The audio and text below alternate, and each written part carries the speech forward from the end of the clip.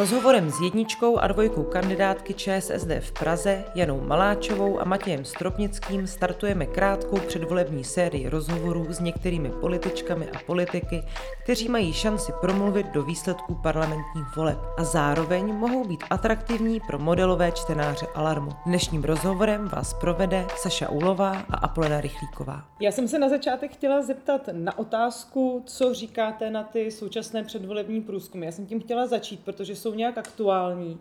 Jak to na vás vůbec působí, že ani v případě STEMu, ani v případě Kantaru se momentálně ČSSD nepohybuje na hranici zvolení do poslanecké sněmovny? Jedno pravidlo, které podle mě platí posledních 30 let, je, že volby vždycky dopadnou jinak, než říkají volební průzkumy. My jsme si to konec konců zažili jako sociální demokracie v roce 2017, takže důležitá bude fáze, nebo ta poslední fáze kampaně a pro mě je vlastně klíčové, že 35% lidí stále není rozhodnuto, koho bude volit. Tak já doufám, že ty čísla, když je sociální demokrati vidějí, takže je to nějak mobilizuje.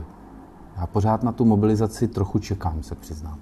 Tak další otázka se týká kampaně Férové práce, která vzbudila velký mediální ohlas a na kterou my se jako médium asi díváme trochu jinak než jiný média, než možná i všechny ostatní.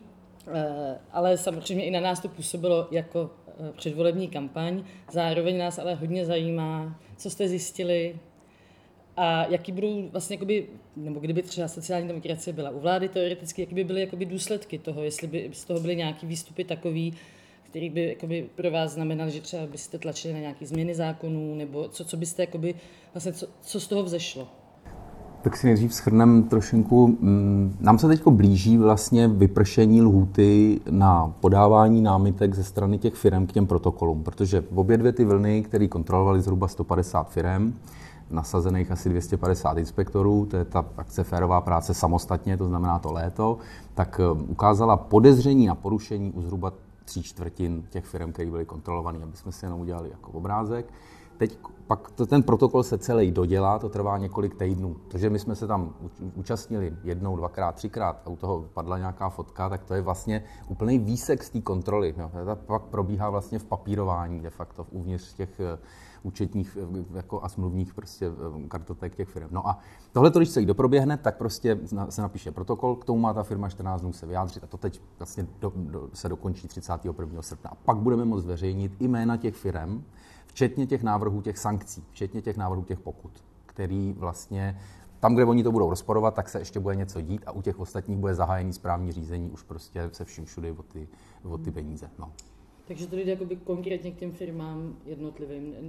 Mě taky zajímá třeba nějaký obecný výstupy z toho, jestli třeba dobře funguje ten mechanismus té kontroly.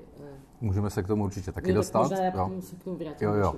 Za mě, pojďte se, já mám největší radost z toho, že se nám před měsícem zhruba, a udělali jsme to šikovně, podařila legislativní změna, která je naprosto průlomová a které si naštěstí nikdo nevšiml. Protože jsme tu změnu narvali do zákona ministerstva vnitra o pobytu cizinců. A v podstatě v tuhle chvíli máme od 2. srpna velmi silný legislativní nástroj na potírání zastřeného zprostředkování. To je teďkom dle platné legislativy naštěstí postihován ten konečný odběratel, to znamená ta firma, ve které se to děje, ten uživatel, přesně tak. Víte, že doposud to vždycky byla ta agentura a ty velmi rychle vznikají a zanikají. To znamená, že my z toho máme velkou radost a máme nový legislativní nástroj. To je jedna z mála věcí, která v tuhle chvíli prošla a tak, jak já čtu legislativní proces, tak už tahle sněmovna nebude schopná to změnit. Protože to se mi stalo za poslední 2 roky, v podstatě nebo 3 roky, tak mi se vždycky podařilo něco prosadit, co hodně zásadním způsobem mění zákoník práce, mění pracovní podmínky. A bohužel, jakmile si toho legislativci všimli, tak mi to změnili. Můžu dát 3 konkrétní příklady. Takže to je průlomová věc a je to zásadní a my samozřejmě v těch kontrolách z toho budeme čerpat. Ale když dám ty další příklady, tak já si myslím, že pro lepší pracovní podmínky je například klíčová evidence dohod. My nevíme, netušíme vůbec, kolik máme pojištěných, nepojištěných dohodářů. Těch pojištěných to lehce tušíme, těch je jako relativně minimum, ale celkově si myslíme, že na dohodách v ekonomice je 1 milion lidí. Jo, ale pokud to máme odhady prostě vnitř, ale pokud se to neeviduje, tak to prostě nemůžeme vědět. Když jsme tu evidenci dohod prosadili jako přílepek k izolačce,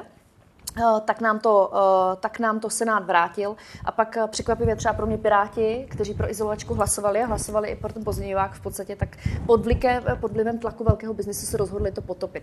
Druhá velká věc, která je pro mě strašně klíčová pro férové pracovní podmínky, tak od drábkových reforem úřady práce jsou v podstatě odpadiště práce, kterou nikdo nechce. V podstatě slouží jenom jako vstupenka pro levnou pracovní sílu z třetích zemí na český trh práce. Jo, firmy to musí na nějakou dobu nahlásit, tak když neseženou českého člověka, tak můžou vzít třetizemce. No a to nám také právě vypadlo, ale bez toho, aby úřad práce nabízel kvalitní pracovní místa, tak se v celé té situaci nepohneme. A takových věcí bylo spousta, vždycky to prošlo a pak to pod tlakem velkého biznesu vypadlo. Další příklad, my jsme chtěli, aby se v roce 2021 museli nová pracovní místa hlásit digitálně, okamžitě, tak jak to funguje už několik let na Slovensku. Zase prošlo to legislativním procesem, všimli si toho daňoví poradci, byl velký tlak a sněmovna mi to pak při další legislativní nouzi vyhodila.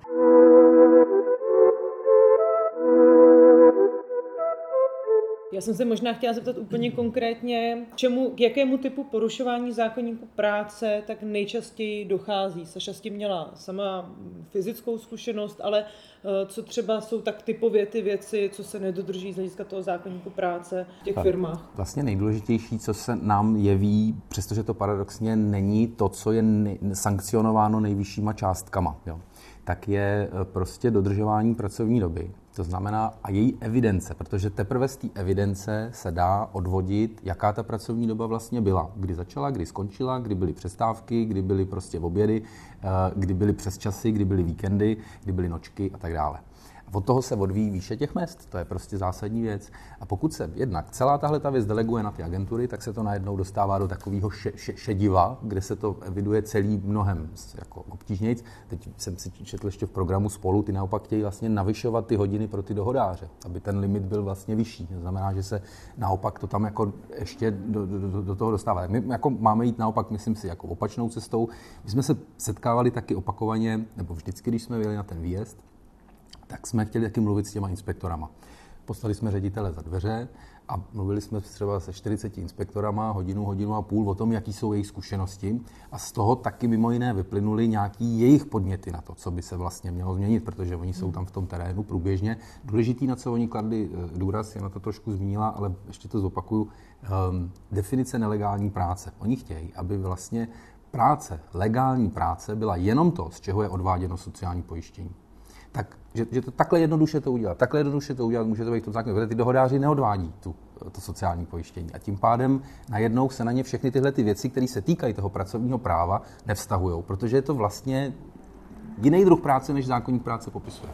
Je to evidence pracovní doby, ale taky BOZP. Jo, ono to zní banálně, zní to jako taková lehká šikana, ale jako máme v Česku stále v průměru přes 100. Bezpečnost práce, to by přesně bylo tak, jasné posluchačům. Bezpečnost a ochrana zdraví při práci a máme v Česku stále přes 100 smrtelných úrazů.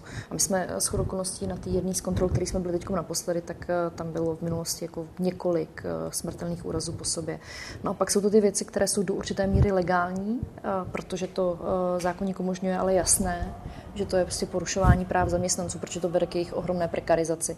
A to jsou právě ty dohodáři, to, že úřady práce nemůžou lidem pomoct najít jako vlastně kvalitní práci, protože neví, jaká volná pracovní místa jsou, protože to Zadrábka kompletně privatizovalo, to dělají teď ty soukromé servery, dělají to agentury, no a potom je to zastřené zprostředkování jako takové. Ještě jednu otázku, tam vlastně se děje často to, že na papíře ty věci jsou v pořádku, konkrétně třeba u těch dohodářů, že ten člověk má dohody vlastně s různýma firmama a nebo ty lidi pracují jakoby míň hodin, to se eviduje, ale ve skutečnosti pracují víc a tím pádem mají na hodinu míň. A tohle vlastně si neumím představit, jak jinak to zjistit, než že ty lidi budou mluvit. Jo. A jestli třeba jste přemýšleli i o tom, jaká by byla ochrana těch lidí, kteří by, protože oni se teď necítí chránění a to asi víte, že vlastně ten zaměstnavatel může zjistit, protože vlastně ten inspektorát nemluví s dostatečným počtem lidí, takže tam dohledatelný podle nějakých věcí, kdo vlastně vypovídá, tak lidi mají strach. A tohle, vlastně pokud se tohle nepromění, tak je celá jedna zóna věcí, který se podle mě nedají zjistit, protože jsou v papírově v pořádku, ale ve skutečnosti se to dělá jinak. Na to měly sloužit ty dvě věci, které prošly. Jo. Za prvé, že se bude elektronicky evidovat každá dohoda, úplně každá, i ty nepojištěný. To prošlo, pak se to změnilo v dalším zákoně, jakmile všem došly následky. A pak to, že jsme chtěli, už jsem o tom taky mluvila, že v den nástupu do práce, i když je to dohoda, tak bude prostě zaměstnavatel okamžitě hlásit, že ten člověk nastupuje. Dneska je tam 8denní lhůta. Jo, a tím pádem vždycky, když přijde kontrola, na něco přijde, tak oni řeknou, jo, máme ještě on nastoupil dneska, včera, máme ještě 8 dní. Jo, to taky prošlo, pak se nám to zase vrátilo v tom legislativním procesu. A pak, co říkají inspektoři, tak pomohly by výkazy pracovní doby i u dohodářů. Prostě, kdyby se to evidovalo.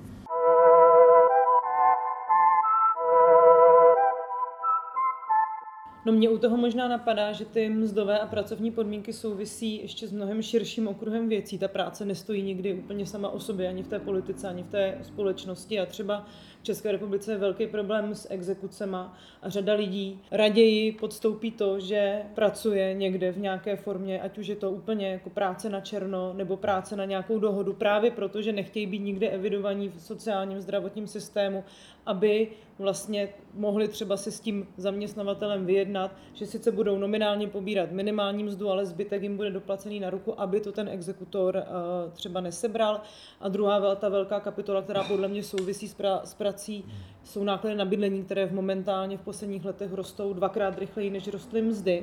Uvažovali jste třeba i z hlediska politiky ČSSD o tom, jak tyto 3 významné segmenty propojit tak, aby se právě umenšovala potom ta problematika prekarizace na trhu práce, protože to s tím podle mého docela souvisí. Exekuce, my jsme vždycky jako sociální demokraté hlasovali pro ty radikální návrhy, které pak neprošly, tak jak jsme si přáli, ale dobře, určitý pokrok tam je. Co já jsem mohla ze své pozice ministryně, protože nejsem poslankyně, udělat, tak navýšení životního existenčního minima minulý rok po, 7 letech, to byla průlomová věc, navýšení nezabavitelných částek, to byla taky moje práce, to bylo taky po tuším 6 letech naprosto zásadní průlom. A jinak souhlasím, prostě bez změny legislativy v exekucích se nepohneme. To je obrovský průšvih. Co se týká bydlení, tak já jsem teď pro kompletní změnu přístupu, já tomu říkám jako revoluce v bydlení, protože jako stát musí konečně jako zasáhnout proti spekulacím, to na jedné straně zbyty. Tam asi znáte program náš, zejména pokuta za prázdnej byt, zdaňování u více bytů a tak dále. A potom druhá věc je, stát musí vstoupit na trh s byty, to znamená, musí se poskytovat. A já jsem toho názoru, že to nemá být samospráva, ale že to má být stát. Protože stát dokáže lépe odolat tlaku a já bych chtěla, aby jsme postupně příštích 5 let investovali přes ten státní bytový fond 10 miliard do nákupu. Já si myslím, že by to měl být i nákup. Všichni mluví o stavění, ale to bude trvat roky. Nákup může se stát okamžitě. Do nákupu bytů a nabízet místo dávek na bydlení a myslím si, že po těch 5 letech můžeme postupně začít nahrazovat dávky na bydlení těmi státními byty. Za normální ceny, nájemní. Ono tam totiž, jenom potom dochází k tomu paradoxu, že ty nízké mzdy a ty vysoké nájmy jsou subvencovány vlastně tím státem skrz ty dávky na bydlení, které ale stejně, jak to ukázala poslední zpráva z vyloučení, pobírá jenom 1/3 z těch lidí, kteří by na ně měli nárok, protože už to bydlení je tak drahé a ty mzdy jsou často tak nízké, že se to vlastně dotýká už normálně střední třídy. V tom programu v oblasti bydlení jsou vlastně 2 z těch věcí, které já říkám bič v té oblasti, spíš jako ve srovnání s tou novou výstavbou nebo s těma výkupama, které jsou jako, řekněme, nějaká jako alternativa politické reality stávající, kde se všichni vlastně jsou odkázaní jenom na ten trh, tak to tam vlastně zbyly a jsou tam v tom programu aktivně, Piráti se jich naopak jakoby lekli v obou těch případech. Jo? Čili my tam naopak máme ty pokuty, které oni chtějí, ten jejich návrh byl dobrý, že se to vlastně skrze ty měřáky, protože moc těch jako možností jiných není. Jo? Takže když by ten návrh ležel na stole, tak to je návrh, pro který sociální demokracie bude hlasovat. Stejně tak prostě vlastně zvyšování daně z nemovitosti, a to progresivní, od jako určitý nemovitosti. V programu je od 4. nemovitosti, to znamená, člověk má byt, v tom bydlí, jeden má třeba prostě pronajímá, má ho pro děti, no neříkám, že mluvím teda o všech, jo, to tak zdaleka ne. Nějakou chatu, tu má poměrně hodně lidí, asi skoro 30% lidí má nějakou prostě rekreační nemovitost, tak ještě toho se to furt netýká, tak benevolentní to vlastně je. A až od té čtvrtý, kde už fakt začíná podnikání, tak tam už to musí jít najednou velmi jako strmě nahoru. No. Co se týká těch částek, tak my jsme si před několika lety nechali propočítat, o kolik bychom museli valorizovat důchody, abychom zvládli ten růst cen za nájmy a bydlení. A vůbec to vlastně nedává smysl, jo? Protože nejvíc jako jsou v tuhle chvíli, kromě samoživitelek a mladých, tím postižení seniori. U seniorů je zároveň ten problém, že oni mají strach si žádat o dávky na bydlení nebo se stydí, odmítají to a tím pádem pak velmi trpí. A když vezmeme tu jednoduchou rovnici, tak valorizace důchodu o 100 je zhruba přes palec 3 miliardy korun. Jo, to vůbec nedává smysl. My jsme museli vlastně seniorům zvedat důchody, valorizovat meziročně o 1000. To byly ohromné sumy. Fakt dává smysl každý rok nainvestovat těch 10 miliard do státních bytů, který pak budeme pronajímat za normální ceny. Bydlení je v té republice problém střední třídy. Jo. Ne vlastně jenom lidí vyloučených nebo lidí, kteří jsou nějakými příjemci nebo měli by nárok na to být příjemci dávek, ale je to prostě normální problém střední třídy. Pojďme si říct pár čísel. Jako v Praze se zvýšily ceny bytů průměrný zase o 12%, o další. Dneska už průměrný byt stojí v Praze 8,5 milionu.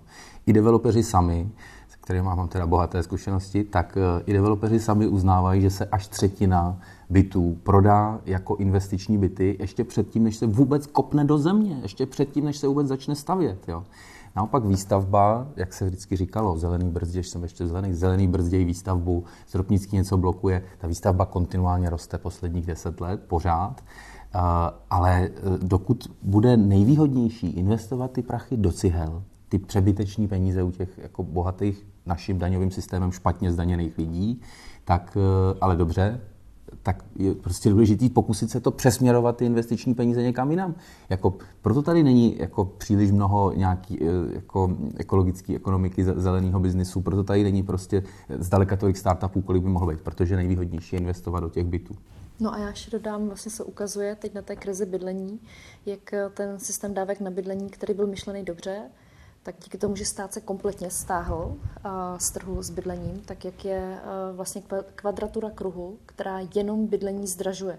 Protože asi znáte ten systém, v podstatě se vezme, my nemáme konkrétní cenové mapy, a ty dávky na bydlení jsou sami o sobě cenotvorné, jo, nebo normotvorné a tím pádem se to žene nahoru, vůbec to neodpovídá té kvalitě bydlení a celá ta spirála se jenom jakoby umocňuje. To znamená, že skutečně podle mě řešením je místo dávek, místo subvencí nabízet, a bavíme se teď o té nižší třídě, ty byty. No a možná to bude provokativní, ale my jsme všichni tady Husákova generace, nebo Husákových dětí, takhle. A jako za Gustava Husáka, a teď se omlouvám, se stavilo 70 000 bytů ročně. Teď se staví v České republice 20. Je to režim, který je, jak se tomu říká, 50 let před náma. Jak to, že jsme to před 50 lety zvládli, nebo před 40, teďkom to nezvládáme. A to byla přece ta jediná jistota, kterou ty lidi tenkrát měli. Jo, že nedávali za bydlení v obrovský Mailand a mohli se soustředit na život, mohli mít rodinu a podobné věci. Takže já si myslím, že vstup státu na trh, kromě těch spekulací, je to gro, jako co se teď musí udělat. Ale zároveň to nemají jako ty náklady nést jenom daňoví poplatníci. Jo. Musí to být zároveň i něco, co vlastně bude ukrajovat z těch marží těch developerů, který prostě jako tím úplně plynule navazují tam, kde jsem přestal v roce 2018 na magistrátu. Jo. Protože ty marže jsou dávno nad 20%, o kterých se mluví veřejně, jsou prostě někde mezi 30 a 40%, velmi snadno. Jo.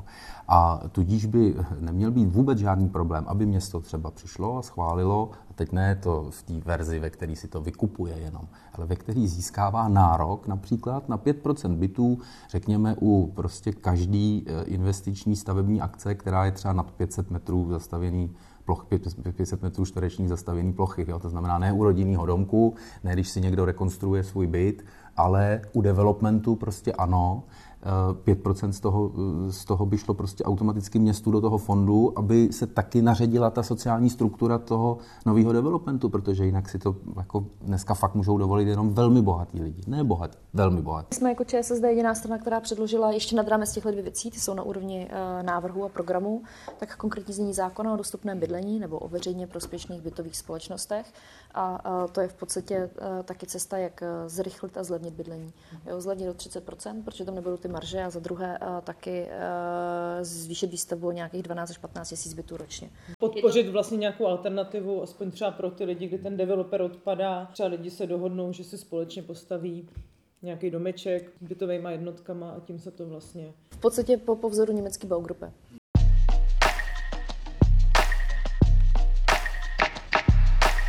Tak pojďme se teď vrátit ještě k tomu tématu práce s tím, že velmi krátce se pojďme vrátit k inspektorátu. A já vás poprosím, abyste odpověděl první Matěj a potom Jana.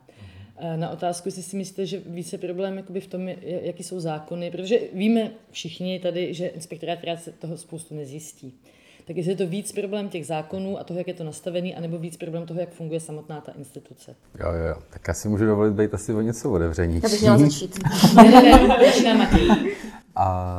No, jako pro mě je třeba důležitá zkušenost toho, že vlastně vedle toho, že vidíme to, jak to vypadá na tom pracovišti, v té továrně, takže zároveň ale vidím i to, jak probíhá ten výkon té státní kontroly. Protože my tam fakticky vlastně jdeme dohlížet nad průběhem té inspekce. Proto se taky scházíme s těma inspektorama, aby jsme tohle to viděli. Pro mě je překvapivý, že spousta těch inspektorů, nebo řada z nich, když se s nimi bavíme, vlastně jako chybí jakýsi politický školení mužstva, že ty inspektoři jsou tam jako proto, aby vlastně hájili dodržování zákona a ochranu těch zaměstnanců. To, že je jejich hlavní úloha. To já tam vlastně ne vždycky úplně vidím. Je to prostě pro ně zaměstnání jako každý jiný.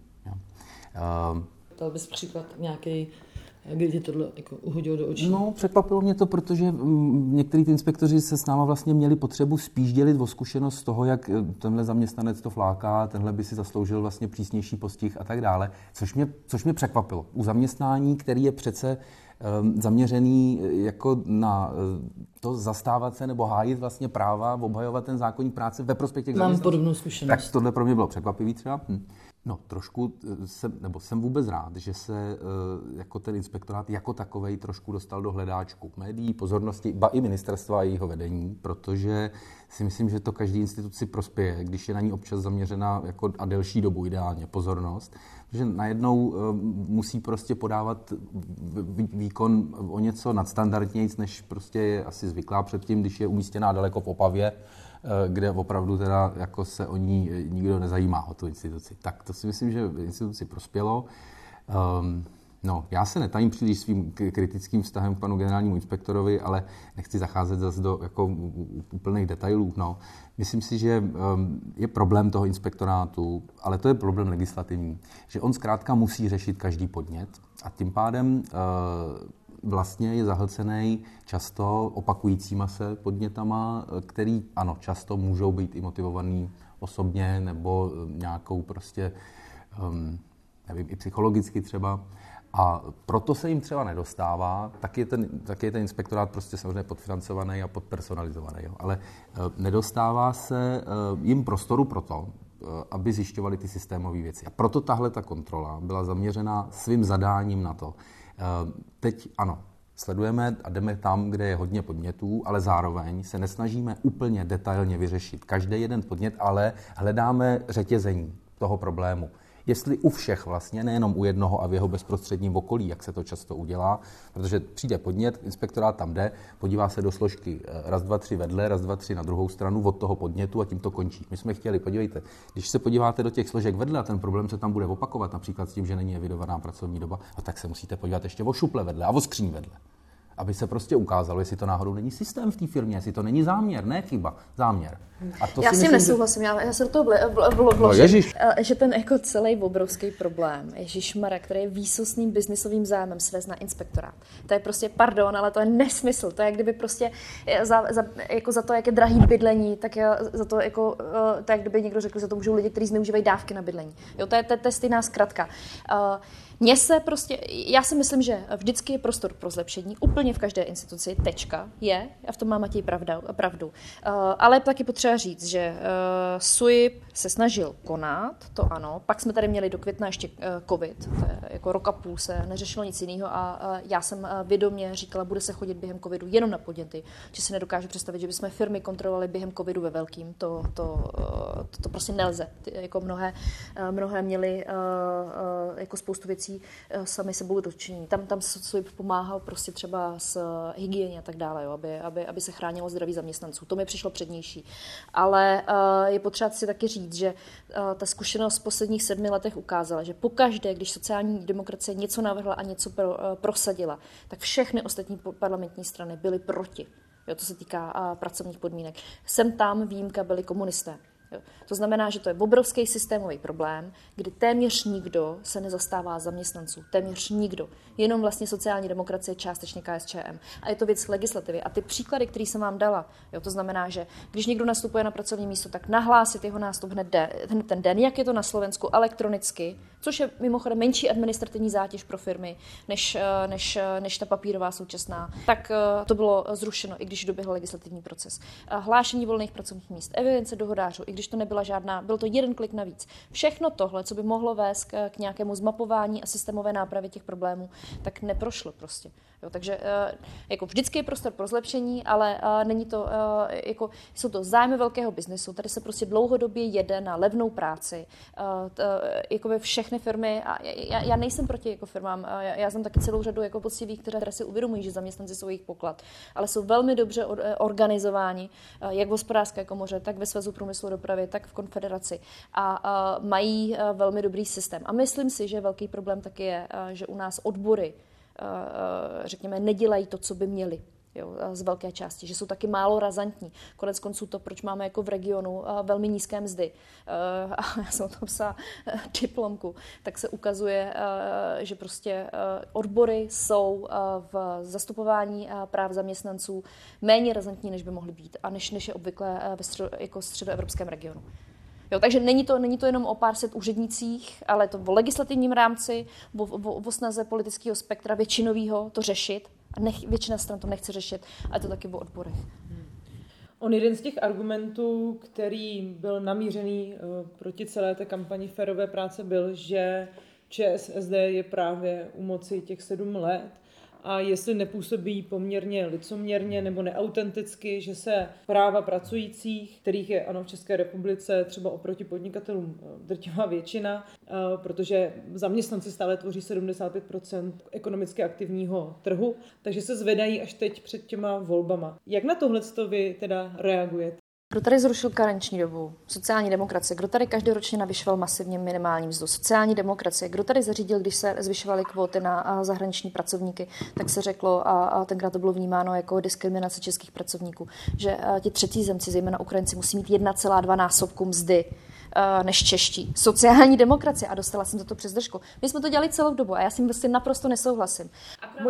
Možná se bavíme o nějakém rétorickém momentu, protože vlastně ta férová práce byla taková jako kampaň, která vlítla do toho mediálního prostoru velmi viditelně, ale myslím si, že na nějakém jakoby mediálně atraktivním nebo momentu, kdy na sebe stahujete tu pozornost, tak se to vynořilo až teďka s tou férovou prací. Tak další věc je potřeba si říct, že covid a antivirus jsme vypínali na konci května. Jo, to je taky jako faktor, který hraje velmi velkou roli. Já nemůžu prostě nějakým způsobem porušovat hygienická opatření a tak dále. Jo.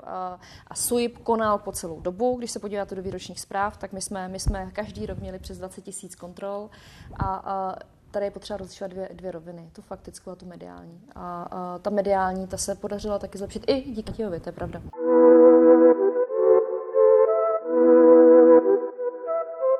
A moje otázka na Matěje, myslíš si, že sociální demokracie dělala dost pro pracovní podmínky v České republice? Co je to dost? No. Myslím si, že je to tak zanedbaná oblast. A teď, když to člověk vidí ještě jakoby víc na vlastní oči, tak tím spíš si to myslím, že nemá žádný spojence politický, jakoby to téma. Jo. To znamená, to, že jsme to teď otevřeli s takovým humbukem, tak bylo vlastně, já jsem si nemyslel, že předtím jde sociální demokracie jako proti zaměstnancům, ale že se musí ty věci prostě jako vyboxovat, vyloktovat jako mnohem větší prostor, aby pak prošlo třeba aspoň něco. aby aspoň se ty pokuty fakt dotáhly do konce, aby se prostě odebrali licence několika desítkám agentur, aby prostě ten politický prostor musí pro to téma vzniknout. Vůbec si nedělám iluzi, že se taková věc dá stihnout za 3měsíční prostě letní kampaň, i kdyby vlastně byla fakt dotažená, jakože doufám, že bude a vypadá to, že bude. Tak to je vlastně práce na jako podstatně delší dobu, si myslím. A mě hlavně potěšilo, že vlastně Jana do toho, což není zas tak úplně, jako ono to téma je dost takový, jako jste viděli, ty reakce těch médií a ostatních politiků a všeho. Ostatně jste si je sami možná zažili na vlastní kůži trošku předtím, když jste se tomu věnovali vy. Tak to bylo prostě rizikový vlastně do toho jít jako do tématu před volbama. Čili ono se na to dá taky nahlížet jako opačně, ne, že my jsme si šli dělat kampaň před volbama na tématu, který sakra mohl dělat kdokoliv. Jako, jo. Ale my jsme šli taky mimo jiné do velkého rizika a část toho rizika se naplnila. My jsme samozřejmě dostali obrovský kartáč za to, jakým způsobem jsme to uchopili, že jsme si vůbec dovolili takovou věc. Ty politici se chodí jako v médiích se píšou jenom pozitivní příběhy o skvělých prostě podnikatelích a self-made menech, který o americkém snu a o všem prostě, jak skvělý je zbohatnout a jak těžký je toho dosáhnout samozřejmě, ale o těch odvrácených stran těch příběhů, o těch bedrech těch zaměstnanců, který to na sobě nesou, se tam prostě člověk dočte strašně málo kdy. A to vůbec pomím, že se jako žádný reportér ani od té doby, co jsme my tam navštívili v tom červenci, nepřišel třeba zeptat do nějaký té fabriky, nešel tam na nějakou report, nešel tam prostě se bavit s těma zaměstnancema o tom. Já už jsem to pak začal těm novinářům i říkat, vy se tady bavíte o nějaký mojí jedný přiblblý fotce, děláte z toho, jako vy říkáte, že to je kampaň. Co jste udělali od té doby vy, když jsme vás na to téma upozornili? Se týká stovek tisíc lidí, jako. Tak sakra se prostě probuďte, začněte se o ně zajímat a já nebudu muset dělat kampaň. Všichni řešili formu, nikdo neřešil obsah, nikdo. Bylo velikánský cirkus kolem té fotky, ale pak se to téma nezačalo rozvíjet, to je taky jako fascinující. Jenom v těch rozhovorech přesně a jako skutečně já můžu říct, že když se podíváme i na programy politických stran ostatních, tak to nikdo neřeší ty pracovní podmínky, zase jenom sociální demokracie.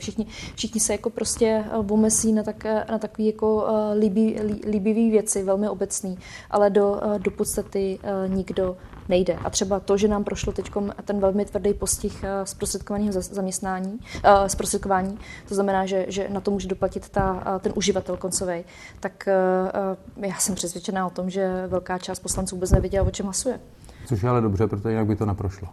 A můžu jenom technicky se zeptat, takže ta kampaň Férová práce, nebo ten projekt Férové práce, vycházel z těch podnětů zaměstnanců. Že se chodilo na místa, ze kterých přicházelo hodně těch stížností. Takhle, to, kam se přesně půjde, tak to určuje ten inspektorát, to je jeho kompetence.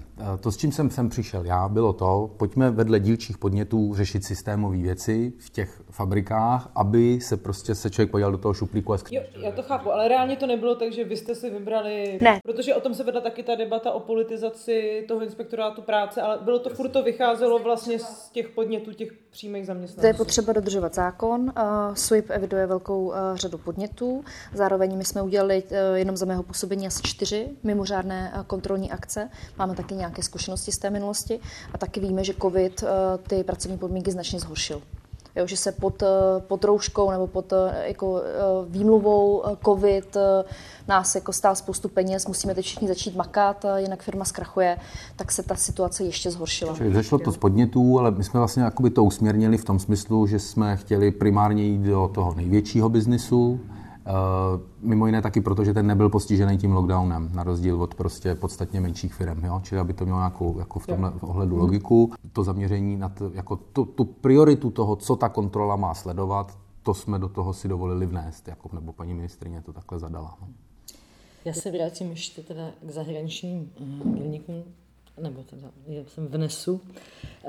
Jaký jsou podle vás nástroje? Vy jste nějaký jmenovali oba, ale třeba jako ještě nějaký další, jak zamezit tomu, aby vlastně dělníci ze zahraničí dumpingovali cenu na trhu práce a jak to vlastně řešit ve světě, který je globalizovaný a kde ten vlastně trh práce je svým způsobem jeden. Jo? Jakože vždycky tady bude strašně moc zemí a blízko nás, kde lidi budou brát mnohem míň, takže tady budou lidi, kteří budou chtít u nás pracovat a pokud teda nechceme zavřít hranice, tak asi to bude jako neustálý problém. Tak co byste s tím dělali? Zrušit agentury.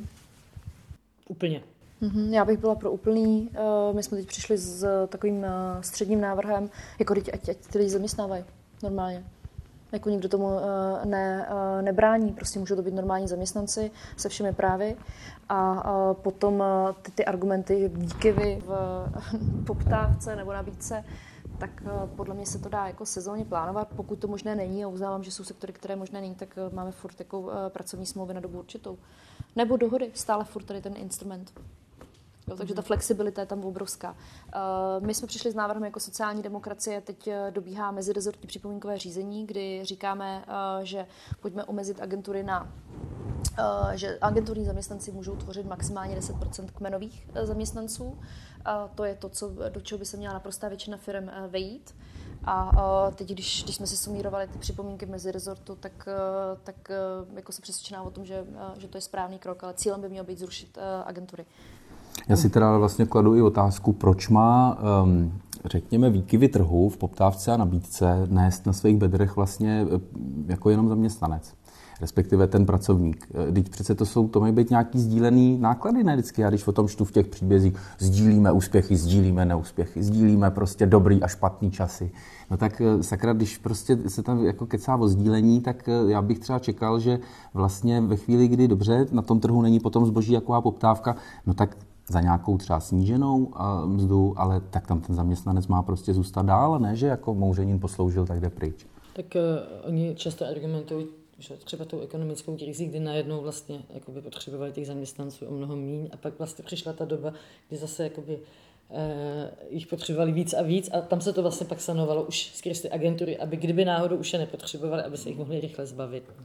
Jenže ukazuje se ze zkušenosti, já jsem byla minulý týden v Hlinsku ve 2 firmách, že to není pravda, protože teď se propouští kmenoví zaměstnanci a nabírají se místo toho agenturní. Takže víme, že jsou to výmluvy a že to je jenom snaha o stlačení ceny práce. Druhá věc, kromě agentur, která by to značně pomohla zlepšit, tak je razantní navýšení minimální mzdy. Jako dát minimální mzdu na 20 000. Já jsem teď pevně doufám, že se nám podaří prosadit 18 od příštího roku, o rok později 20 a pak to držet na 60% mediánu. Jo, a to je koneckonců, to není žádný komunismus, už to se slyším ty argumenty, to je i návrh Evropské komise, jako která jde touhle cestou. Jo, aby jsme nějakým způsobem, já jsem třeba furt ještě jako šokovaná jako z té firmy, kde jsme byli na první kontrole, která jako vydělává, je to obrovský biznis na tom, že v podstatě balí holítka. Jo. Já jsem tam pracovala. Já vím, no, když člověk to srovná, já nejsem prostě proti průmyslu, jako já si myslím, že máme tradici a že to je vlastně dobrý, ale měli bychom řešit něco, co nás jako dlouhodobě uživí. Když to srovnám třeba s firmama, jako jsou Třinecké železárny, nebo já nevím, Žďas, prostě firmy, které něco umí, kde je obrovská zaměstnanecká participace, kde zaměstnanci mají zájem, aby ta firma jako prosperovala do budoucnosti, protože na tom jejich jako region a rodiny závislí, kdy se snaží prostě modernizovat ten provoz, kdy se snaží inovovat, kdy se investuje jakoby do budoucnosti té firmy, tak toto jsou prostě 2 nepředstavitelné světy. Takže agentury co nejvíc omezit, ideálně zrušit a růst minimální mzdy. On je potom akorát ten problém, že občas se ti lidi sami uchylují k tomu agenturnímu zaměstnávání. Třeba velmi často se to může dít u samoživitelek, které se potřebují rychle vrátit na trh práce a tím, že nejsou schopny vlastně naskočit do třeba dejme tomu té 8hodinové pracovní doby po normálně ve standardním pracovním týdnu, tak vzhledem k tomu, že ta ochota zaměstnávat třeba ze strany zaměstnavatelů na zkrácené úvazky nebo vlastně vycházet vstříc lidem, kteří to více potřebují flexibilní, třeba z důvodu starosti o dítě nebo tak, je menší. Takže vlastně paradoxně, čímž já to neobhajuju, ty agentury občas pomáhají v konkrétních případech. Saša se s tím setkávala, kdy vlastně třeba konkrétně ty samoživitelky jsou si schopny dohodnout takhle 10 směn za měsíc. Je to pro ně nějaká pomoc, pak je samozřejmě otázka, jestli ten systém není problematický v tom, že samoživitelky musí chodit velmi brzo do práce a neuživí se, ale jenom jestli by potom se nemělo uvažovat i o nějaké jako podpoře právě třeba k zkrácených úvazků a tak dále, tak aby to i pro ty zaměstnavatele vlastně bylo v něčem No a proto jsme od ledna prosadili v zákoníku práce, toho si nikdo nevšiml, protože byl covid, takzvané sdílené pracovní místo, což je po vzoru Německa a Slovenska jako institut, kde 2-3 lidi, ideálně teda 2, sdílí jednu pozici, a aby se to zaměstnavatelům vyplatilo, protože oni jako si stěžují na fixní náklady jako ve zdravotním a sociálním, tak jim to dotujeme. Jo, samozřejmě, že to pravicové řešení podpory částečných úvazků je, tak jim pojďme alikvotně snížit právě ty odvody, ale pak by docházelo k umělému vytváření těch částečných úvazků. A zkušenost říká všude z Evropy, že částečný úvazek často neznamená částečná práce, jo, ale že to je jenom částečná mzda. Takže nám přijde to sdílené pracovní místo a dotace těch fixních nákladů z evropských jako vlastně sociálně spravedlivá a dostatečně motivační. Prostě zaměstnavatel na tom nevydělá ani korunu, ale pokud bude mít zájem o pracovní sílu a zaměstnavatelé říkají, že nám 400 000 lidí na trhu chybí v České republice, my si myslíme, že to je 100, můžu se pak k tomu vrátit, tomu pozměňováku, kdy jsme chtěli mít přesný přehled o tom, co se na trhu práce děje. Nejvíc křičeli Piráti přílepek, no, prostě katastrofa. Přesně. Jako, tak tentokrát se to udělalo úplně potichu, tak aby to prošlo, nikdo si toho nevšiml a ano, je to přílepek, no a co? No, přesně tak. Takže ta dotace pro ty zaměstnavatele, kteří chtějí prostě pracovní sílu, nevydělají na tom. Můžeme se bavit třeba o biznesu s osobami zdravotně postiženými. To je taky velká kapitola. Jo, pod zástěrkou pomoci handicapovaným, ale dneska už je to 8,4 miliard. Mimochodem větší částka, než jsou dávky na bydlení. Nikdo se nad tím nepozastavuje. Já si myslím, že ne všichni, co zaměstnávají OZP, tak jsou lidé, kteří to myslí s handicapovými dobře. To jsou strašné pracovní podmínky, strašlivý. Hlavně je to kšeftování s lidským neštěstím a dojení státu, ale ne ve všech případech, samozřejmě, ne ve všech případech. To jsou i poctiví, ale myslím si, že jich menšina. My s tou flexibilizací já teda vnímám ještě jeden problém. Ona totiž trochu činí z těch lidí navzájem spolupachatele, jo? Protože třeba to dohodaření, jak to tady taky jsme zmiňovali v souvislosti s těma exekucema a tak dále, ono je to trošku výhodný i pro toho kvazizaměstnance a rozhodně teda pro toho zaměstnavatele. Oba se vlastně, ten zaměstnavatel se vyhne té odpovědnosti, přesune to na tu agenturu, to už teď naštěstí nepůjde. Zaměstnanec se naopak ale vlastně dobře za cenu toho, že se vzdá spousty práv, o kterých ale velmi často neví a který stejně považuje za nevymahatelný, tak se jich teda vzdá a za to zase vlastně může odvádět mnohem méně a jako svoji budoucnost vidí stejně tak daleko nebo stejně tak temně, že jí vlastně prostě nemá vlastně energii v současnosti řešit, protože musí platit účty. Čili je najednou jakýkoliv posilování naopak třeba toho limitu na ty dohody, jak to má v programu ODS, respektive ta koalice ODS, tak to naopak prohlubuje tu celou šedou zónu, ze který jako mimo jiné tratí taky ten stát, ale v tomhle případě jsou jako spolupachateli oba dva ty články toho řetězu.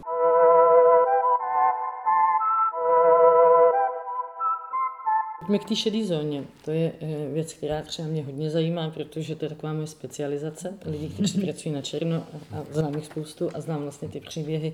A vlastně, jakoby, když se podívám globálně na tu politiku, kterou jakoby, ty představuješ delší dobu, dejme tomu v nějakých textech a Jana vlastně skrz zákony provádí, tak tam vidím jasný důraz na to, aby se zlepšovaly pracovní podmínky. Já to tam třeba viděla jako ty sociální demokracie i předtím, ale já to sleduju hodně pečlivě. Ale zároveň něco, co bych nazvala jako přísnost na chudé. Já tady mám 2 citáty tvoje. Je to v podstatě k tomu cukr a bič. Jo. Lidé, co pracovat mohou a nepracují, tak na ty si posvítíme.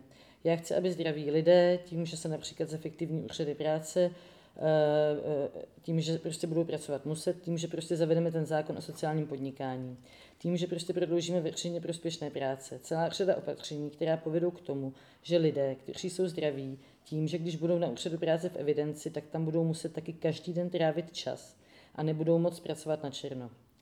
To je celá řada osvědčených opatření ze zahraničí, která povedou k tomu, že zdraví lidé, kteří budou pracovat mohou, pracovat budou. To je jeden a druhý je kratší. Připravují razantní změnu dávek na bydlení, obchod s chudobou musí skončit. Je to časovaná bomba. Seniory, rodiny s dětmi a zdravotně postižené změna nepoškodí. Tyto zranitelné jsem vždy bránila a bránit budu. No a já k tomu mám, že tady v červenci 2020 bylo 35 000 domácností, které v důsledku novely o státní sociální podpoře přestaly brát příspěvek na bydlení. Tam bylo například to, že musíte dokládat jako samoživitel nebo samoživitelka nájemní smlouvu toho partnera. A já mám takovou zkušenost, že lidi, kteří to ve vašich očích, jako teď mluvím teda za vás za oba, zneužívají, tak to pobírají dál. Jako existují na to různé finty, já vám je nebudu říkat, abyste se na ně nedošlápli, protože já si myslím, že by ty peníze stejně brát měli, což vysvětlím následně. Ale pak jsou lidi, kteří je neberou. A třeba ty jsi zmiňovala, Jano, ty seniory, kteří vlastně to vnímají jako stigma, ty dávky. A jakoby tím, že se mluví neustále o tom zneužívání sociálních dávek, tak to přece zvyšuje tu stigmatizaci. A podle mě ten objem těch peněz, který se na ty dávky dávají, je vlastně ve skutečnosti malej, jako když se podíváme na ten státní rozpočet. A ty nástroje nikdy nezacílejí dobře jenom na ty lidi. To podle mě není možné to tak jakoby nastavit, aby to zamířilo jenom na ty jakoby takzvaný zneužívače. Jo. Ještě jakoby další věc, která mě jakoby hodně, která se toho týká, je ta kvalita toho bydlení, což vlastně vychází z návrhu Ministerstva práce a sociálních věcí a teď to bylo včlenění do té novely zákona o hmotné nouzi, kdy vlastně nájemník nese odpovědnost za kvalitu bytu, jo? Jakože musí změnit, tak to je jakoby další. Ale je tam přechodná lhuta a je tam já se k tomu můžu postupně k tomu všechno, kde to rozmotat. Já si myslím, že ten současný stav s dávkama na bydlení, protože o těch se hlavně bavíme. Když se bavíme o zneužívání dávek, tak všichni mají na mysli dávky na bydlení. Jo, to je potřeba si jako... Já si myslím, že lidi obecně ne, ale... Jo, já to mám jako... Jsem si jistá prostě, jo. Tak se mluví o dávkách na bydlení. Samozřejmě, že to z pohledu makroekonomického nedává smysl to řešit, protože to je 0,3% HDP. Nic, jo. Na druhou stranu z toho mikropohledu je si fakt potřeba říct, že v Ústeckým, Moravskoslezským, Karlovarským, ale už třeba i částečně Plzeňským a dalších, jako ten počet vyloučených lokalit nám neustále roste, bobtná a ten problém se zhoršuje. Jo? Jako neustále více lidí je do toho zasaženo. A jsou dva přístupy. Já bych řekla, že ten liberální, který obhajuje lidi, kteří jsou v nouzi a říká, ne, musíme jim pomáhat. A pak je ten radikální, represivní, který říká 3x radost a zneužívání a tak dále. Jo, a myslím si, že oba dva jsou špatně, s prominutím. Jo? Oba dva jsou špatně. Protože když budeme říkat, že to není problém, tak se podívejte jako na normální lidi, kteří makají za tu minimální mzdu, nějak se snaží fungovat a jsou na tom hůř, než kdyby se nesnažili. Já jsem tady měla minulý týden rozhovor s panem Slavkem z Nového Prostoru, který mi řekl, že, nebo obecně v Novém Prostoru jim strašně moc odpadají prodavači, protože se jim nevyplatí fungovat, stát se lidem na té ulici. Lepší je pro ně brát ty dávky, takzvaný, a zůstat na ubytovně a mít klid. Jo? A jenže to pak znamená jako spoustu dalších sociopatologických jevů. Nebudu toho ale zabředat. Takže já si myslím, že ten liberální nechme to být a ten represivní ani jeden nefunguje. A já jsem se snažila jako sociální demokratka o nějaký vyvážený přístup, který nazývám cukr a bič a vím, že vás to provokuje. Ale já to dělám vědomě, protože to je zkratka, která zase funguje. A jsme zase u toho marketingu. A ten spočívá v tom, že si myslím, že když se podíváte po Evropě, kde se podařilo ten obchod s chudobou a vlastně ty jako narůstající sociální nerovnosti vyřešit, tak vždycky to šlo ruku v ruce. Byla to sociální práce, ale na obcích. Já prostě si myslím, že musí být na obcích. Pak můžu vysvětlit proč. Nemůže to být jako kompletně přenecháno neziskovému sektoru.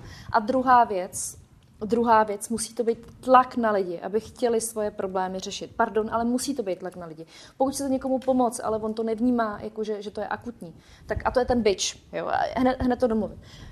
Takže já jsem připravila návrh, který prostě by v sobě obnášel všechno. Pomoc, jako fakt, protože bez toho se ty lidi z těch problémů nedostanou, ale taky tlak, aby byli jako schopni a ochotni ten problém řešit.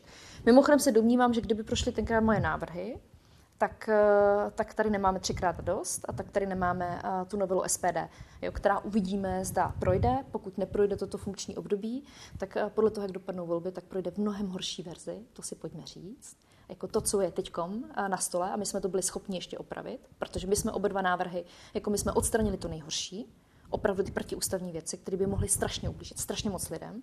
A dali jsme tam třeba i do té novely SPD dobré věci, které pomůžou seniorům a tak dále. Dali jsme tam věci, které dlouhodobě požadovala ombudsmanka. To znamená, aby se do dávek na bydlení zahrnuly i podnájmy, což pomůže prostě samoživitelkám, důchodcům a tak dále. Jo, takže není to, jako já s tím návrhem nesouhlasím, ale nejsou tam jenom hrůzy prostě. Jo, to je si potřeba říct. A kdyby se prosadil ten můj návrh, tak tady nemáme tohle. Když neprojde ta novela SPD, tak po volbách tady bude něco mnohonásobně horšího. A myslím si, já jsem sociální demokratka, že prostě chodit do práce a posílat děti do školy je normální. Já chápu ty důvody, které k tomu vedou, já to chápu. A nikdo to nemyslel proti tomu, že když dítě je v pubertě a prostě jako vzteká se a dělá jako rodičům naschvály a prostě nechodí do školy nebo chodí za školu kvůli tomu, že prostě si prochází těžkým obdobím, tak tyhle ty lidi nechtěl nikdo postihovat. Jestli si správně pamatujete, tak v tom návrhu bylo, že ty lidi budeme prostě, jak se tomu říká, když zjistíme, že mají 1,5 nebo 2,5 za sebou mají špatnou školní docházku, tak dostanou sociální pracovníci intenzivní podporu a začne se to s nima řešit. Jo. Ale my se bavíme o případech, kdy jako rodiče ani vlastně nepovažují za normální ty malinkatý děti posílat do školky nebo do školy a vlastně tím kompletně ničí budoucnost. Jako neposílat svoje dítě do školy je neomluvitelný. Pardon, ale je to neomluvitelný. To se nedá obhájit. Jako z pohledu sociální demokracie, jako dětem jako berete budoucnost. A chápu všechny ty aspekty a vím, jak to vzniká. Já jsem se o tom bavila s celou řadu lidí, kteří říkali, jsou problematické děti a tak dále, ale na tyhle děti jsme nemířili. A co se týká těch zneužívání dávek, tak se tam zase pletou různý úrovně, protože podle mého názoru, a to jsem taky říkala a velmi mě mrzelo, že to nikdo necitoval, že si myslím, že dávky zneužívá nejvíc střední třída. Protože si prostě koupí byt na hypotéku, pronajmou ten byt, jak jsem říká, svému nezletilému dítěti a splácejí si takhle hypotéku. A to mě bohužel ani jedno levicové médium takhle necitovalo. Vždycky jste si vybrali, co se vám líbilo. Takže je potřeba nějakým způsobem to dělat korektně. Jo, takže o zneužívání sociálních dávek se mluvila nejčastěji za střední třídou a z našich čísel to velmi jasně vychází. Ale tak mě by vlastně zajímalo, když ty říkáš, že to nemá jakoby z té makroekonomické úrovně smysl řešit, jestli to teda je vlastně nějaký jakoby vzkaz těm jakoby slušně pracujícím, my se vás zastáváme, jestli tam je jakoby zatím něco takového. A zároveň ale pak říká, že střední třída nejvíc neužívá, ale vlastně ono to tak jakoby působí často, že jsou to nějaký ty nejchudší. Ale to je strašně zašmodrchaný, jako ono je to fakt ono je to velmi komplexní, ono je to velmi komplexní a každý vidí to v tomto svoje. Jako, pardon, ale liberálové ječí, že sociální demokraté jsou fašisti, pravice ječí, že prostě sociální demokraté s tím nic nedělají a každý si vidí v tom svoje a řeší to svoje. Ale vtip je v tom, že my tu agendu nenastolujeme, ale já se domnívám, že do dávek na bydlení je potřeba říznout. Pokud se něco nestane, tak nám to fakt bouchne před očima. Vy jste v těch vyloučených lokalitách častěji a delší dobu než já, tam je to neudržitelný. Jako tam je to fakt neudržitelný. A zavírat předtím oči a říkat, až bude sociální bydlení, tak se může začít řešit něco s dávkama. Je prostě jako sebevražda sociální. Ne, je to opačně podle mě, teda jakoby řešit to bez toho, že těm lidem, jako, že se vlastně nabídnou nějaké alternativy. Ano, jakoby, samozřejmě už jsou lidi v situaci, kdy jsou, já nevím, alkoholici, gambleři, a jsou samozřejmě jakoby i rodiny, které se jakoby ty děti poškozují tak, jakoby, že pro ně bude třeba lepší žít jinde. Ale já si myslím, že i v rámci těch vyloučených lokalit je to menšina, že tam většina těch rodin, kdyby měla nějaké podmínky, ale nesměl by mít třeba ty exekuce. Jo? Jakože to je fakt jako provázaný jedna věc vedle druhé. A víte, že my jsme měli těch 15 opatření s chudobou, který všichni, když jsem nastoupila, tak jsem do 3 týdnů po jako jmenování do funkce udělala 15 opatření s chudobou. Tenkrát tady jsem přišel ještě na MPSV Babiš, všichni mi to odkývali. My jsme potom šli, všichni mi tady tleskali a to byly systémové změny. Taky jsme byly tam ty exekuce, byly tam změna trvalého pobytu, ale pak se proti tomu začala bouřit samospráva. Byly tam věci jako sociální práce na obcích, zásadní posílení. My to konec konců připravujeme teď z evropských. Teď na to máme konečně nástroj. Bylo tam ale taky to, a to třeba ministerstvo zdravotnictví pod velkým tlakem udělalo, že prostě štěnice začnou být jako vnímány jako problém z pohledu ochrany veřejného zdraví a že hygiena může proti štěnicím zasáhnout. To trvalo 2 roky, než se ten zákon změnil. Prostě a nakonec to byl malinkatý pozměňováček. Spousta věcí, které souvisí se vším, ale tady není snaha o systémový. Ale vykašlala se na zákon o sociálním bydlení. Nevykašlala jsem se na to. Jako první problém byl, že my jsme ho předložili za Michaly Marksový. To je jedna věc. A druhá věc, jsem se na to nevykašlala. Prostě hnutí ANO řeklo, že nám ho schodí, že na tom nebudou spolupracovat a že udělají zákon o dostupném bydlení na MMR. Já mám x dopisů, který jsem psala do Stálový. Mám s ní asi desítky SMS, kdy ona mi tvrdila, že to za měsíc bude. Nic v tom neudělali, vykašlali se na bydlení a nechápu, proč by to, když hnutí ANO 7 let nebo 8 let neudělalo vůbec nic bydlení, mají MMR, měla odnes sociální demokracie. Sociální jako bydlení už není problém jenom jako nejnižších vrstev, to je prostě problém obrovský a má se řešit systémově přes MMR a ne přes MPSV. On je samozřejmě ten problém v tom, že to bydlení je rozkročeno hnedka do 3 rezortů, nebo minimálně to sociální bydlení bylo, kromě MMR, je to taky ministerstvo zdravotnictví a MPSV a tehdy vlastně se zavdalo i na ten problém, proč to nechtělo schválit. Já jenom k tomu mám takovou jako drobnou poznámku, která mi přijde důležitá. Jasně, mluvíme hodně o těch jako sociálně vyloučených lokalitách, úplně si přesně umím představit i nějakou deprivaci třeba lidí, kteří v těch oblastech působí třeba i na úřadech práce a tak. Ale není ten problém třeba nesouvisí i s tím, že máme jako podstavy na úřadech práce, že ty lidi nejsou dobře zaplacení. Jestli vlastně, i kdyby se podařilo třeba posílit, protože tím, že ten systém dávek v Česku je velmi složitý, jo, jako pro řadu lidí i těch koncových uživatelů nepřehlednej a je často nepřehlednej i pro ty samotný zaměstnance těch úřadů práce.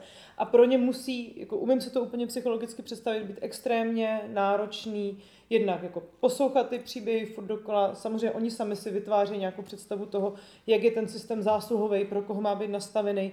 Jestli ta cesta taky není jako posílit nějakou oblast sociální práce tak, aby i ty samotní lidi, kteří tu práci vykonávají, třeba i na těch byrokratických, úřednických pozicích, aby tihle lidi třeba byli líp na to školení, měli lepší mzdu, protože to je furt tak strašně i mzdově. Nikdy nerostly práce zaměstnanců, teda platy zaměstnanců státní správy jako za sociální demokracie a za mě jako extrémně a my konec konců teď budeme ještě navyšovat osobní ohodnocení, protože to je odměna za covid. Jo. A úřady práce ukázaly, jak umí pomoct lidem, konec konců zachraňovali paní v 9. platové třídě na úřadech práce velký nadnárodní koncerny jo, během pandemie. Ale to je jiná věc.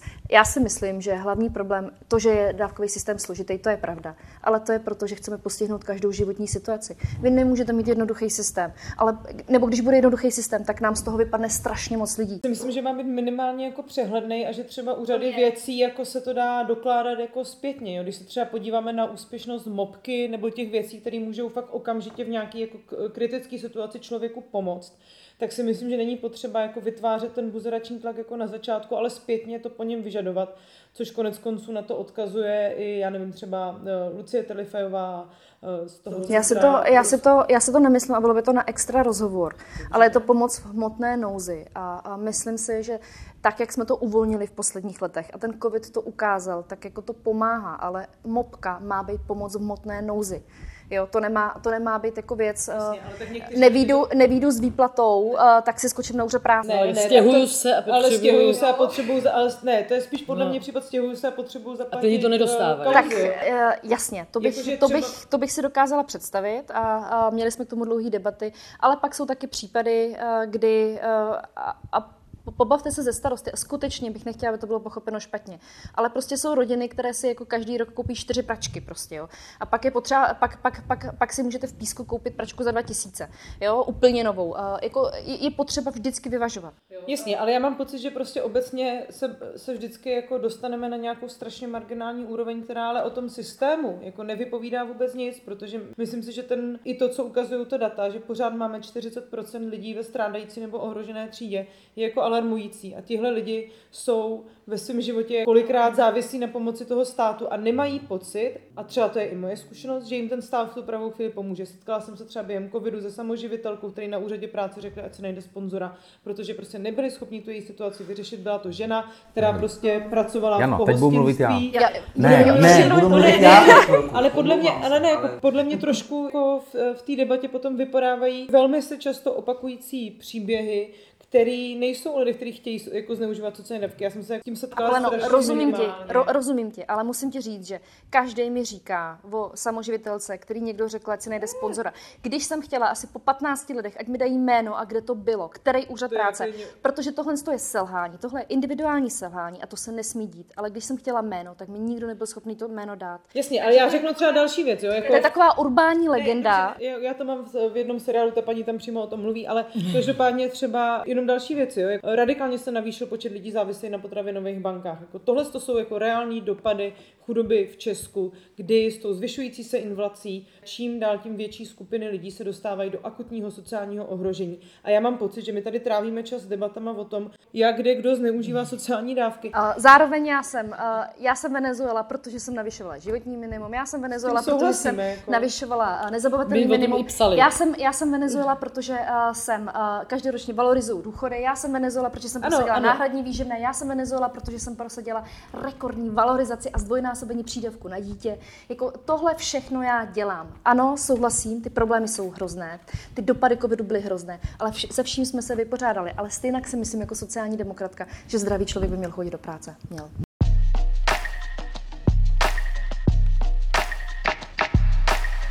Matěj? Mně přijde, že tak, jak se často, možná to rozvím něco, co už jsem řekl v nějakém jiném rozhovoru, to, jak se liberálové často věnují vlastně těm lidským právům, které jsou co nejdál od nich, jo? V Tibetu a když půjdu blíž, tak v Bělorusku, a když půjdu zase dál, tak na Kubu a tak dále, tak je to zase trošku to, že mi přijde, že mnoho liberálních komentátorů, zejména těch pravicových liberálů, vlastně vidí mnohem víc problémy těch lidí, kteří jsou na tom nejhůř, a těm vlastně by preferovali nějakým způsobem pomáhat, za to nás třeba, nebo za to Janu jako kritizujou, ale popravdě řečeno, pokud se má měnit, jakoby pokud se má ta společnost stávat spravedlivější a má se vlastně ten systém, tak se taky musí zvedat daně třeba, tak se taky musí prostě regulovat kapitál, tak se taky musí kontrolovat firmy, jo? A to s těma liberálníma voličema nejde dělat. Já to říkám proto, že a to taky je to jeden z důvodů, proč kandiduju za sociální demokracii a ne za nějakou jinou stranu. My se musíme přece jako zástupci levice, která téměř neexistuje, jak si snažíme obnovovat, musíme opírat o nějaký elektorát. A to věru není ten elektorát, který je největším příjemcem těch dávek, nebo který by na ně měl největší nárok. Mimo jiné, protože prostě nebude chodit volit, protože má sakra jiný věci na starost. Jo. To znamená, pokud tady má vůbec vznikat nějaká levicová politika, tak se musí opírat primárně o lidi, kteří do práce chodí a kteří aspoň základní příjmy mají. A ty ovšem samozřejmě vedle, tady to zrovna je falešní přátelé obyčejných lidí, Robert Mišík, když jste to četli, vydal to v nadace Friedricha Eberta, vlastně sociálně demokratická nadace, tam říká jeden člověk, to je z Rakouska, říká jeden člověk, no já tady stojím před tím svým krámkem na té ulici a já každý rok vidím mnohem víc lidí, který živím ze svého jako platu, jo? A ze svým mzdy teda v tom případě. Tak to je vlastně trochu pocit těch lidí, kteří balancujou na tou propastí, tak výjdou, malinko se zadlužujou, například když potřebují prostě investovat do něčeho, co se jim porouchalo, ale vlastně si svý splnějí na konci dne. Jo. A o tyhle lidi se musí opírat sociální demokracie, pokud chce pomoct i těm lidem, kteří jsou na tom ještě podstatně hůř. Nechápu, proč je u toho potřeba mluvit o tom, že teda někdo zneužívá ty dávky, protože tyhle vaše lidi jsou vlastně strašně blízko těm lidem, kteří zneužívají ty dávky, kteří velmi často pracují, ale na černo a tak dál. A že jakoby ty opatření proti tomu zneužívání nakonec dopadnou tady na tyhle lidi, který pak jim, já nevím, je vyhodí z práce a oni potřebují teda jakoby najednou nějakou pomoc a jednak jako si oni nechtějí říct, protože nechtějí být ty zneužívači, protože v té retorické rovině to tak jakoby je v té společnosti vnímaný a jednak ten systém třeba jim to neposkytne. Jo. Proč vlastně jako nejít jenom tou pozitivní cestou, kdy budete říkat, my tady hájíme prostě práva pracujících, zvyšujeme a teď to všechno jako vyjmenovávat. Proč je potřeba se tam vymezovat proti lidem, kteří nechodí volit? Já to vlastně nepoužívám, tu frázi o tom zneužívání dávek. Já jsem s tím liberalismem. Já jsem ji použila jako v kontextu střední třídy. Ano, já kritizuju liberály, protože jsou to prostě pokrytci, protože jejich děti potom nechodí do školy s těma dětma z těch vyloučených lokalit. Zatímco děti těch lidí, kteří berou 15 nebo 20 tisíc, ty tam potom do té školy chodit s nima musí s nima žít vedle v baráku a vedle v ulici. A to je sakra jiný, prostě to je sakra jiná zkušenost, než tady lidi prostě, kteří jako v kavárně krafou o tom, že nejvíc je potřeba pomoct lidem ve vyloučených lokalitách, ve kterých často většinou nikdy nebyli, jo. A pak má milion lidí, jako i když pracují do 20 tisíc hrubýho, jo, super. Já myslím, že ta debata je možná o tom, jestli se určitým způsobem skrz to, jak se tyhle sociální témata komunikujou, víc nebetonuje celá ta problematická myšlenka zásluhovosti, která v důsledku toho 30 let, teďka použiju ten termín, neoliberálního individualismu se hrozně u nás zakořenila a to dokonce do takové míry, že člověk potom sám raději si o tu pomoc neřekne, i když by ho to mohlo uchránit před celou řadou dalších problematických momentů, protože už má mentálně tak nastavený to, že si má pomoct v každé situaci sám. Jo, jestli vlastně tím, že vy vytváříte furt to negativní vymezení, nepomáháte tomu, že ta změna pozitivní, kterou třeba vy chcete prosadit, potom k těm lidem ani neprokapne. Já si nemyslím, že vytváříme nějaký jako extra negativní vymezování. Jako drtivá většina výroků, který výjdou z mých úst, tak je prostě adresovaná vůči jako elitám a kritice bohatých lidí, majetných lidí, firem, velkého biznisu, nadnárodního korporátu a tak dále. A pokud někde na konci toho, co na to téma říkám, ve chvíli, kdy se snažím, aby levice začala znovu hájit především zájmy nižší střední třídy, protože to je početný elektorát, na který vlastně jako velká část těch partají hodně kašle, tak pokud tam někde na konci toho zazní ano, ale ta spravedlnost, ten zákon musí vlastně platit i pro ty lidi, kteří jsou na tom asymetricky mnohem mizernějc a mnohem méně významný je to, když oni poruší ten zákon. A takhle to máme napsané i v té knížce, co jsme napsali dohromady s Kellerem a spol. To strašně těžký boj vybojovat tu formulaci do téhle podoby, jo, mimo jiné. Tak pak to tak vlastně ale je. Ten zákon v tomhletom ohledu jako má platit přece i pro tyhle. Já to ještě otačím. Ale mi to strašně jako pálí na jazyku. Lidi často se nezajímají, jako jestli to je makroekonomicky nebo není relevantní. Oni vidí tu nespravedlnost jako ve svém běžném životě. A já si myslím, že tady ten liberální... Zaprvé problém je, že jako neoliberalismus vlastně udělal ze všech dávek testovaný. Jo, to je první problém, že v podstatě jako to, co jsme teď posledních 7 let napravovali, že prostě ty drábkové reformy z velké části udělaly z většiny dávek testované dávky. To znamená jenom pro ty nejchudší. Tím pádem se celý ten systém sociální zdelegitimizoval a nemá už podporu. A po celou dobu se argumentuje tím takzvaným zneužíváním.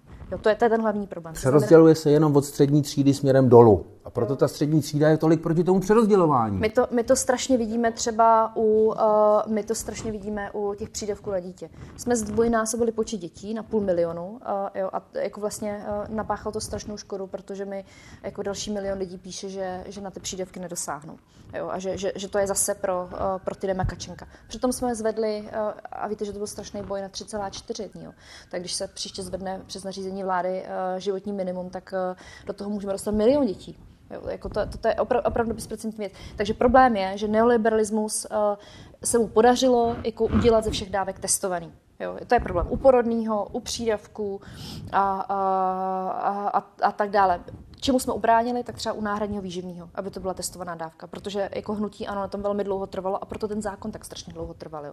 Protože jsme se mydlili na úplně u všech úrovních a jako nakonec jsem to zvládla, opravdu jsem to zvládla nakonec a byla to strašná práce, protože by to zase nefungovalo, jako celý ten zákon.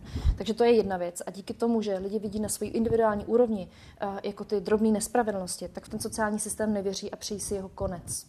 Jo, a to je ten problém s dávkama jako takovejma. Prostě je. A do toho pak přicházejí další jako faktory, jako například obchod s chudobou, drahý bydlení, dávek na bydlení. Do toho pak přichází to, že seniori prostě odmítají si žádat o dávky, protože jim to přijde ponižující. Do toho přijde ta velká frustrace na úřadech práce, kdy se musí testovat prostě a ty úřednice práce vidí. Velmi často vidí, že ty lidi, co jakoby, mají zhruba tolik, co mají ty ženský jako na úřadech práce. I když jsme v minulých letech hodně navyšovali a vnímají to velmi, jak se tomu říká, jo, to je prostě celá sada problémů, ale hlavní problém je, že neoliberalismus udělal ze všech dávek testovaný.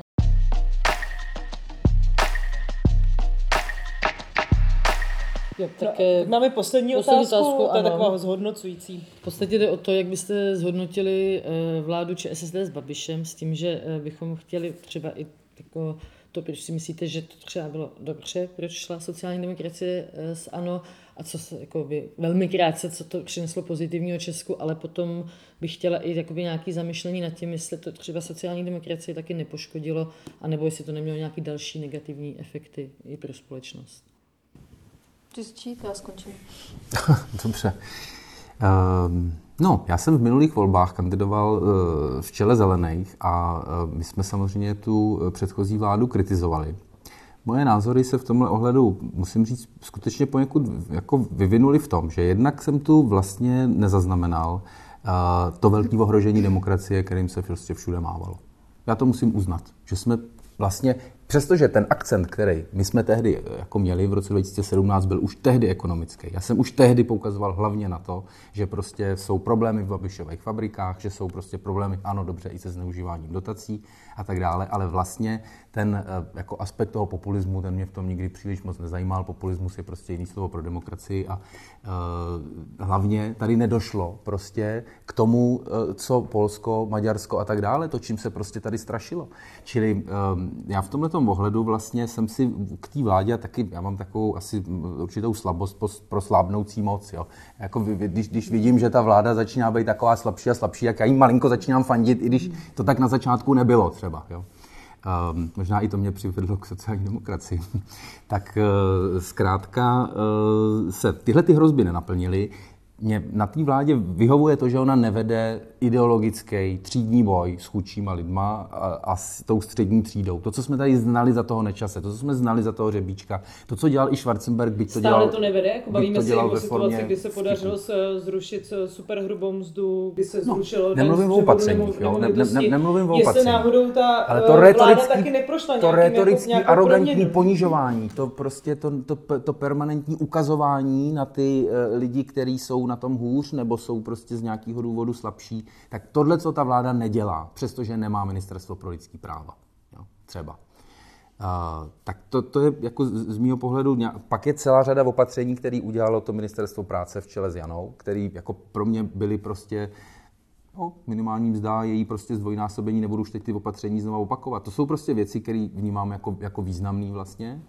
A máš pocit i jakoby zvenku, že to nějak v ČSSD poškodilo, ta účast na té vládě, protože vidíme narůstající preference SPD, vidíme prostě stále držící preference Andreje Babiše. Teď začala kontaktní kampaň, tak se prostě bavíme s lidma, teď já musím vlastně jako vysvětlovat, proč mají lidi, mám jako obhajovat dokonce to, že sociální demokracie byla nějakou ve vládě, o čemž já jsem ani nerozhodoval, ani jsem proto nehlasoval, ani vlastně. A ptají se na to lidi teda. Ptají se na to lidi a hlavně říkají, pojďte se, no tak jasný, tak to my budeme, ano, když natrefíme na někoho, kdo není odpůrcem vlády, tak je to volič Babiše a je potřeba mu teprve vlastně říct, no tohle, to vám ale zařídila Maláčová, to vám zařídila sociální demokracie. To by bez nich nebylo a taky to nebude, pokud prostě bude najednou vláda ODS Babiš a nebo i vláda ODS Piráti, protože v každé vládě příští bude ODS.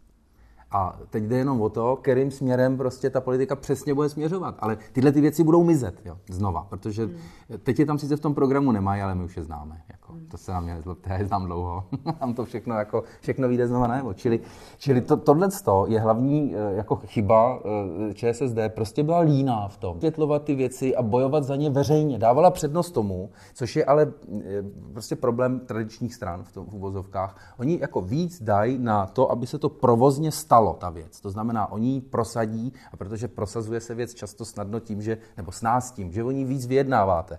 Ale to se děje přece ve skrytu, to se děje v zákulisí, protože musíte ustupovat. Ve chvíli, kdy jako o té věci především mluvíte do médií, což dělá hlavně Babiš, no tak se všechny ty věci spojujou potom jakoby vlastně s váma a na tohleto si myslím, na to, že toho sociální demokracie prosadila tolik, svým způsobem dojela tím, že to vlastně nemohla v průběhu toho tolik prezentovat, protože by to víc ohrozila. Přesto si myslím, že prostě součást práce politika je, že a úplně integrální, vedle toho, že tu změnu prosadí, musí umět taky vysvětlit, musí umět odkomunikovat, musí si ji dokázat připsat. A to prostě sociální demokracie za to volební období bohužel nedokázala dostatečně. Tak, teď jsem to řekl. Já jsem produkt téhle vlády. Jako, to já si veřejně znám. Já jsem vstoupila do hry, až když už ta vláda vznikla. Trošku neplánovaně, takže jako se mi to těžko hodnotí, ale když jsem se rozhodovala, nevím, jestli znáte tu historku, že já jsem v úterý ráno dostala informaci, že mi bude nabízena funkce ministryně, jela jsem do Liďáka, jak to tam slavnostně odmítnu, a když jsem tu nabídku dostala, tak mi to přišlo strašně blbý, měla jsem nějakých pár minut na rozmyšlenou a řekla jsem si, jako, že vlastně už nechci jako někde sedět v koutě a brblat. Jo. A řekla jsem si, s tím, co je k dispozici, se pokusím udělat maximum. A takhle jsem do té funkce šla. Jo. Myslím si, že obecně sociální demokracie hraje o čas, z různých důvodů, protože tady je velká vlna antisystémový nálady prostě na politickém spektru, protože si sociální demokracie obecně prochází krizí, protože prostě si procházíme generační obměnou a tak dále. Jo. To je zase na samostatný rozhovor. Myslím si, že bez nás by naprostá většina věcí nebyla. Ta alternativa byla být součástí nějakého opobloku a nějaký antibabišovský retoriky. Nevíme to, jak by to dopadlo, ale já si myslím, že já se domnívám, že by to bylo stejně, že bychom byli prostě na stejný úrovni, jako teď v tuto chvíli. A Babiše volej běžní lidi, to znamená, že nízkopříjmovější, to znamená, že by fakticky ta sociální demokracie stála proti těm běžným lidem, což je prostě úplně, to je nesmyslný, to není přípustné. Nezlobte se na mě, ale když si rozebereme ty jednotlivý hlasy těch koalic, tak Piráti jsou na kolik? Na 12, po 4 letech v opozici, ODS je na 11%, po 8 letech v opozici.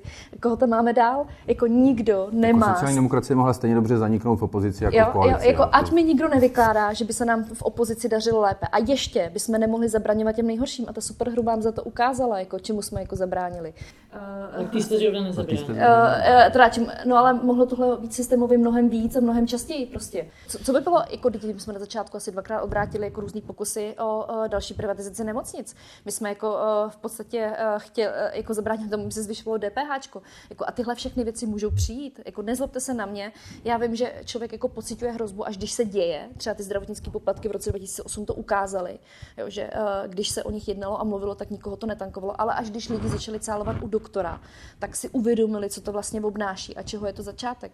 Takže my hrajeme o čas, máme spoustu systémových věcí a jak to dopadne, se prostě ukáže. Já jsem k tomu přistoupila, že jako chci na ty roky koukat z pohledu toho, že jsem měla šanci něco změnit a v rámci těch mantinů to prostě udělám.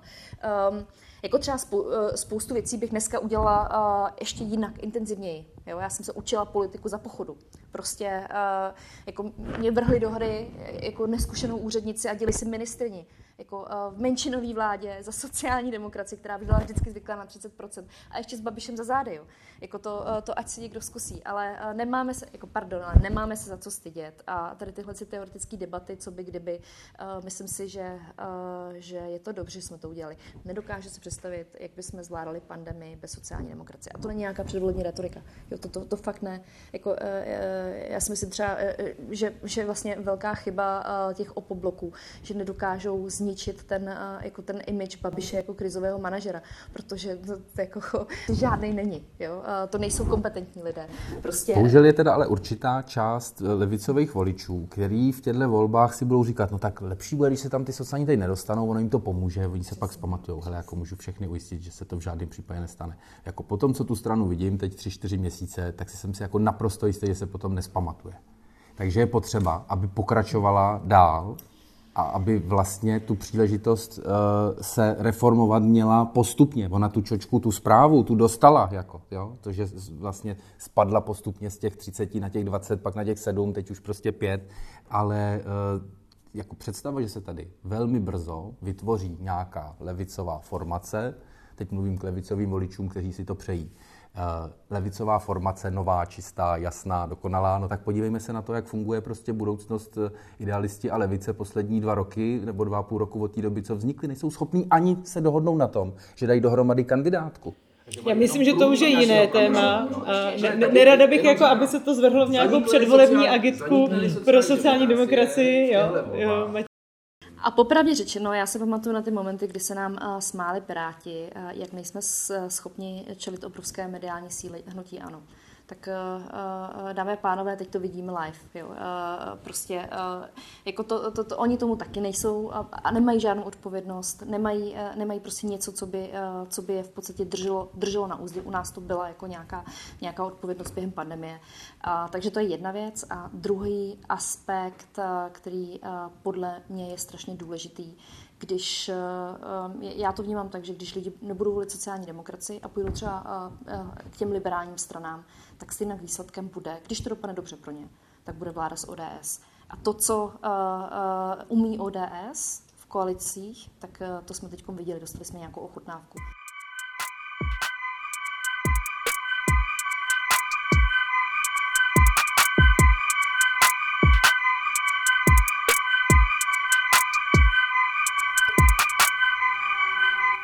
Rozhovorem s Janou Maláčovou a Matějem Stropnickým vás provázela Saša Ulová a Apolona Rychlíková. V dalších týdnech se můžete těšit například na rozhovory se spolupředsedy Zelených Michalem Bergem a Magdalenou Davis nebo na rozhovor s Olgou Richtrovou a Ivanem Bartošem. Poslouchejte Alarm.